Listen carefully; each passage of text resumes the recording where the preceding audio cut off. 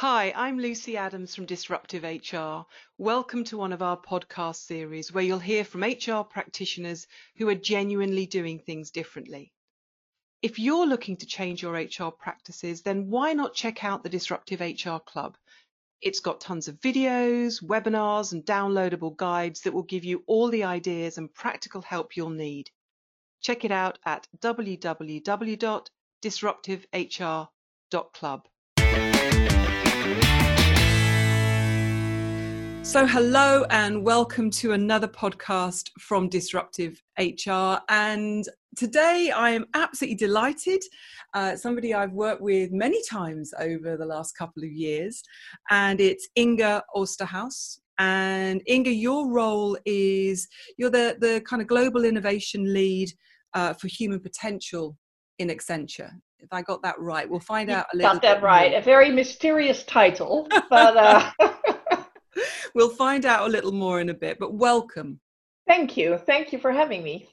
So tell us, you're based out in Amsterdam right now, but normally I see you in other countries. Yes. I think in the last couple of years, I've seen you in Ireland, in Chicago, in the UK. So just tell us a little bit about your role, the areas that you cover. Just describe what it is that you do. Yes, very happy to. So global innovation lead for Accenture. I'm a boomerang at Accenture. I started there a very long time ago, and then I decided to try working for normal companies. So I worked with a couple of oil and gas companies in the HR space, org effectiveness roles in many cases. And then because there's so much happening in HR, specifically because of the whole digitization wave, but also things around new trends around employee experience, and also on the IT side, the move to cloud, just made me realize that I would really love to work with many, many, many clients and not just stay within one company. So I came back. And now I have the role, indeed, globally responsible to look at the latest and greatest in innovation and helping HR directors and HR teams across the globe with all our clients to see what's out there and what is implementable already and what's more North Star. So I'm trying to stay on top of everything that's happening. And of course, the recent events around COVID-19 has really disrupted everything again. So there's plenty to do and plenty to talk about, but that's kind of, in a nutshell, kind of my role. That's great. And one of the things that's always struck me about you when we've had our chats and our cups of coffee and stuff is you are really curious and you're open to new ideas. You get excited about this stuff, and you're also very generous. I think you're into sharing, aren't you? You're not one of these that perhaps kind of gets a new idea and hangs on to it. You really do share and very have a real generosity of spirit around that. How's lockdown affecting you? Because I mean, you were on a plane several times a week. Are you missing it? Are you glad to be at home? What's it like for you? Yeah, it's very good questions. I think everybody has their personal journey, right? And I'm going through my own peaks and troughs.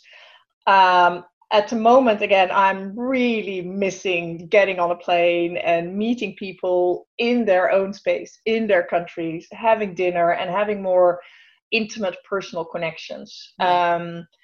But funny enough, there's also an inner introvert on me that sometimes really enjoys kind of being at home, eating normal food rather than plain food, having time to see my family, and just having a little bit more control over my life. So I'm bouncing around kind of between those extremes, like I think many of us. Yeah, I think you're right. I mean, on the one hand, we kind of we're all a bit zoomed out, aren't we? And yet, equally, the thought of going back to exactly how it was doesn't make sense to me either. And who knows what the new normal is going to be? Horrible expression, and we're using probably an even worse one. We're using the expression around better normal. And what we're trying to do is to say, look, we were disrupted before COVID, and we were all kind of trying to wrestle with how do we be more agile, more digital, more collaborative, and so on. But we've got a real opportunity for all of the challenges and the sadness of COVID. This is such a huge opportunity for us to accelerate the changes that we were thinking about. Resistance has been wiped away in certain areas, and it's an opportunity to create this better normal. And it would just be fascinating to hear from you what you're seeing either within Accenture or with your clients. You know, what are the trends that you're seeing that COVID is driving or accelerating? Yeah.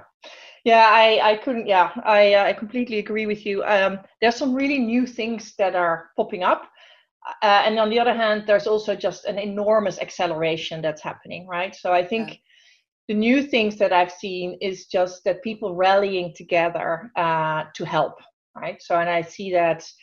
I mean, we've worked together with companies like Rolls-Royce to very quickly rejig their kind of their plans to be able to create ventilators, right, and manufacture ventilators as opposed to cars, right? So there's a lot of real quick innovation and change happening just to help each other. Yeah. And I think within Accenture, we see a lot of that as well. We had, of course, as a consultant company, a lot of our clients, of course, initially went to kind of a bit of a pause on what's this and what's happening. They were in shock, weren't they? Right, you know? right. So we had people kind of returning to the office or returning to home and kind of thinking, what am I going to do with my time? And again, in the spirit of helping and thinking, we put some of our teams together, just said, what kind of good ideas do we have, right? And when talking to clients, we realized that although the traumatizing effect is the same for all of us, I think, and there's some common themes, I think there's also some very large differences depending on the industry you're in or your personal situation, right? If you have kids or not. But if I focus on clients on the industry that are in, whether or not they are really badly affected in a negative way, or they're actually affected, but maybe in a positive way, right? Yeah. So out of those discussions and with the teams that we have available within Accenture, we created something very new that we'd never done before, which is something that we call People Plus Work Connect, which is basically a platform. And it's just a kind of a voluntary thing to bring together those companies that have to let go of people because all of a sudden demand completely collapses. And so the hotel business is a very obvious example. And then match those people with other industries and companies where they have a sudden surge in demand, right? Like retail, for example, right? So this was a kind of a very new kind of service that was kind of a pro bono piece of work that we did. And that made us a bit of a market maker, just connecting kind of CHROs, especially in the States, which is so massive. In my country, the Netherlands, most CHROs know each other, so it was a bit less relevant. But so there's a lot of new things coming up, I think, around. Yeah, in this crisis, we're standing up and we're trying to help each other out. Yeah, and I read about that and I thought it was fantastic. And I think we are seeing, not in every organization, admittedly, but in some organizations, a greater degree of creativity about how they manage this recession rather than leaping to severance and redundancies. Now, okay, so, you know, once some of the handouts or the payouts from government start to dwindle, that may change. But I think there is a degree more creativity, collaboration around it, either inside the organization or with other organizations, which I think is really positive. Yeah, and I think the key thing that's different from all the other crises is that this is global. It hits everybody at the same time. Yeah. And I think that changes a lot of things, right? Because you also talked about the acceleration of certain elements. If I look, for example, at the collaboration and the virtual, the Zoom meetings that are sometimes a bit tiresome, but still, if you look at how we've collaborated, it's gone way better than I think anyone expected, right? If you look at a lot of companies are trying to measure productivity, and you actually see that the majority of people still say that they had an increase in productivity, personally feel more productive in this new way of working. Yeah. While traditionally, when we talked about working from home, and there's always these kind of statistics and evidence that shows it's actually not ideal and you probably lose a bit of productivity and you need to connect. But I think the key differentiator here is that we're all working remotely. And all of a sudden, so there's no advantage of some people being together, and therefore it's hard if you connect virtually. So I think that's one of the very special circumstances of this particular crisis, that we're hit globally, all industries, all individuals, and that made us way more creative than I think we've ever been before in this kind of cases. I agree. So what else are you seeing, either with some of your clients or within Accenture, about some of the things that are accelerating or that are just new as a result? Well, I think so. Collaboration we talked about. I think also in the learning space is another area that I think automatically, because people typically had a little bit more time on their hands. There's been a lot of focus. Let's try and make sure that you do those courses or those kind of personal development items that have been pushed to the background in the busy times. But of course, companies needed to completely reinvent on then how they do these courses and how to make learning effective without any face-to-face interaction. And I've seen some really cool examples, and I'll quote one kind of internal one. Within Accenture, we have a leadership development program we call LDP, and it's usually the highlight, and it's just before you're up for becoming managing director.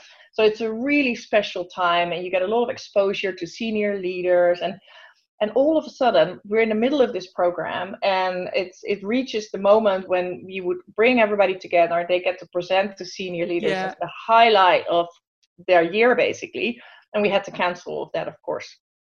So we've rejigged that whole learning experience, and we created a leadership festival, and we really focused and zoomed in on creating that emotional connection and excitement in a very different way.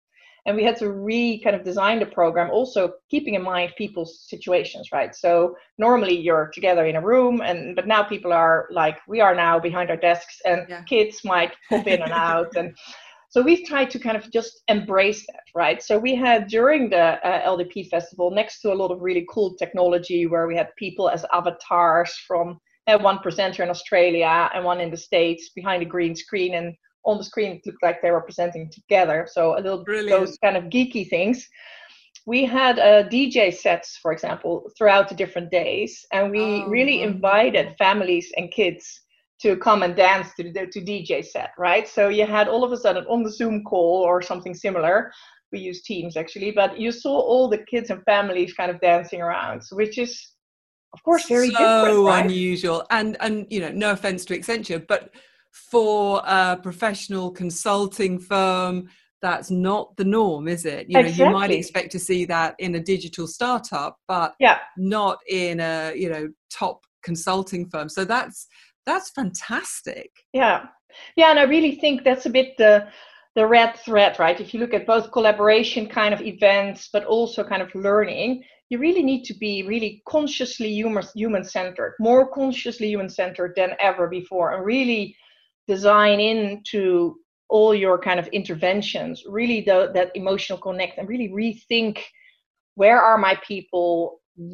Do they have the Wi-Fi, but also what's going on in their home situations, and how can we still make that personal kind of heart-to-heart connect, right? So another thing we did was hugely successful is you have the Helping Hands Foundation, which is a company or foundation that creates prosthetic arms in a do-it-yourself kit that are really helping people in need in usually third world countries who for all kinds of reasons have lost a limb.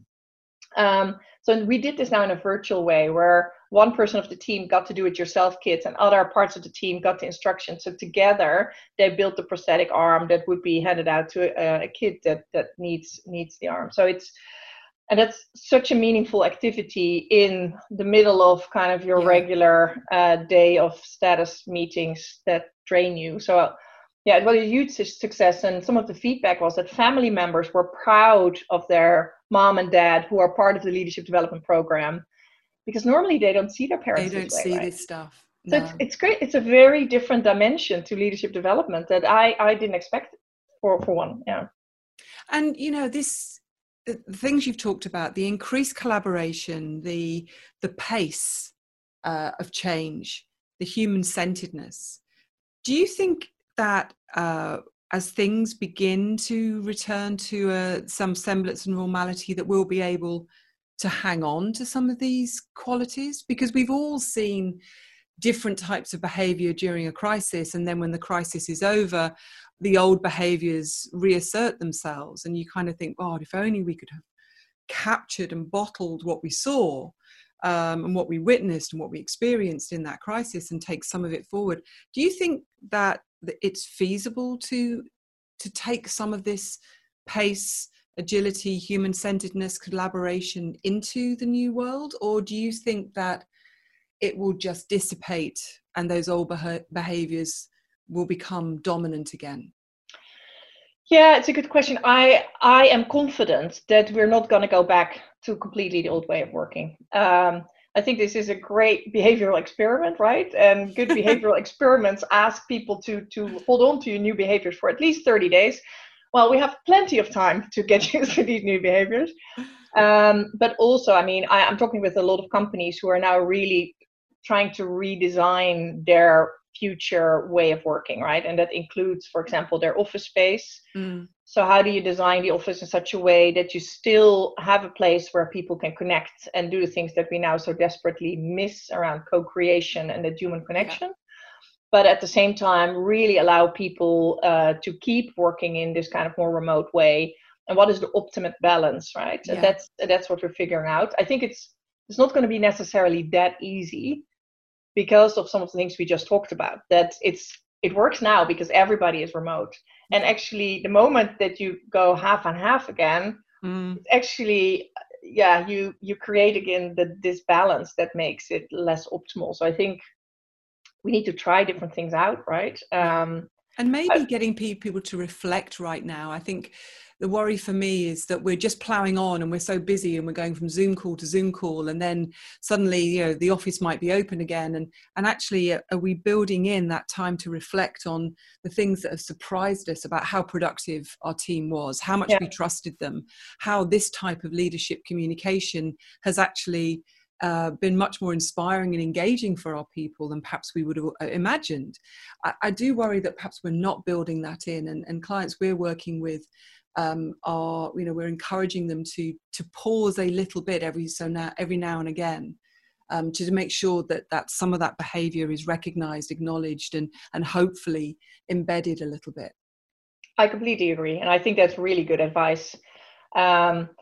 And that is hard to do, that pause, right? Because at the same time, companies are racing, and also to really think about the things that you've done. Have you done them to the full extent to really be beneficial on the longer term, right? I mean, I see a lot of also investments on the business side now, of course, in the automation, the robotics, the artificial intelligence, because now we need more than ever as much support as possible without human interventions, etc. But some of the statistics are that there's been a 60% surge in investments in artificial intelligence, but only a 3% increase in training around these new tools and technologies for employees, right? So sometimes we might have also kind of leapt through some kind of conclusions or quick interventions, but is everything really embedded, and are we really reaping all the benefits also longer term? So I think that definitely needs some reflections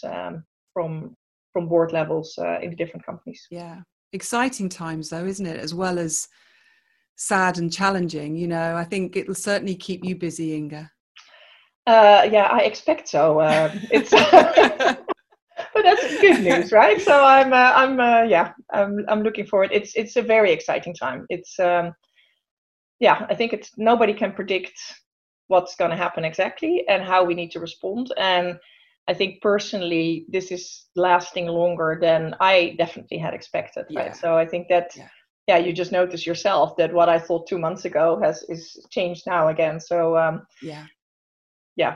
who knows what the future will hold? But I think what I really like, and what I think is a very positive side effect, is this kind of human-centeredness, and the fact that that's really come to the surface to make us all work and to make this work. And I think that's just goodness. So when it's all over and we can have a cup of coffee again, it will be wonderful to thank you in person for doing this. But for now, Inga, thank you so much for joining me today. You're very welcome. It was lovely to be here, Lucy. Thank you. Take care. Thanks for listening to this podcast. For more resources to help you change HR, check out the Disruptive HR Club at www.disruptivehr.club.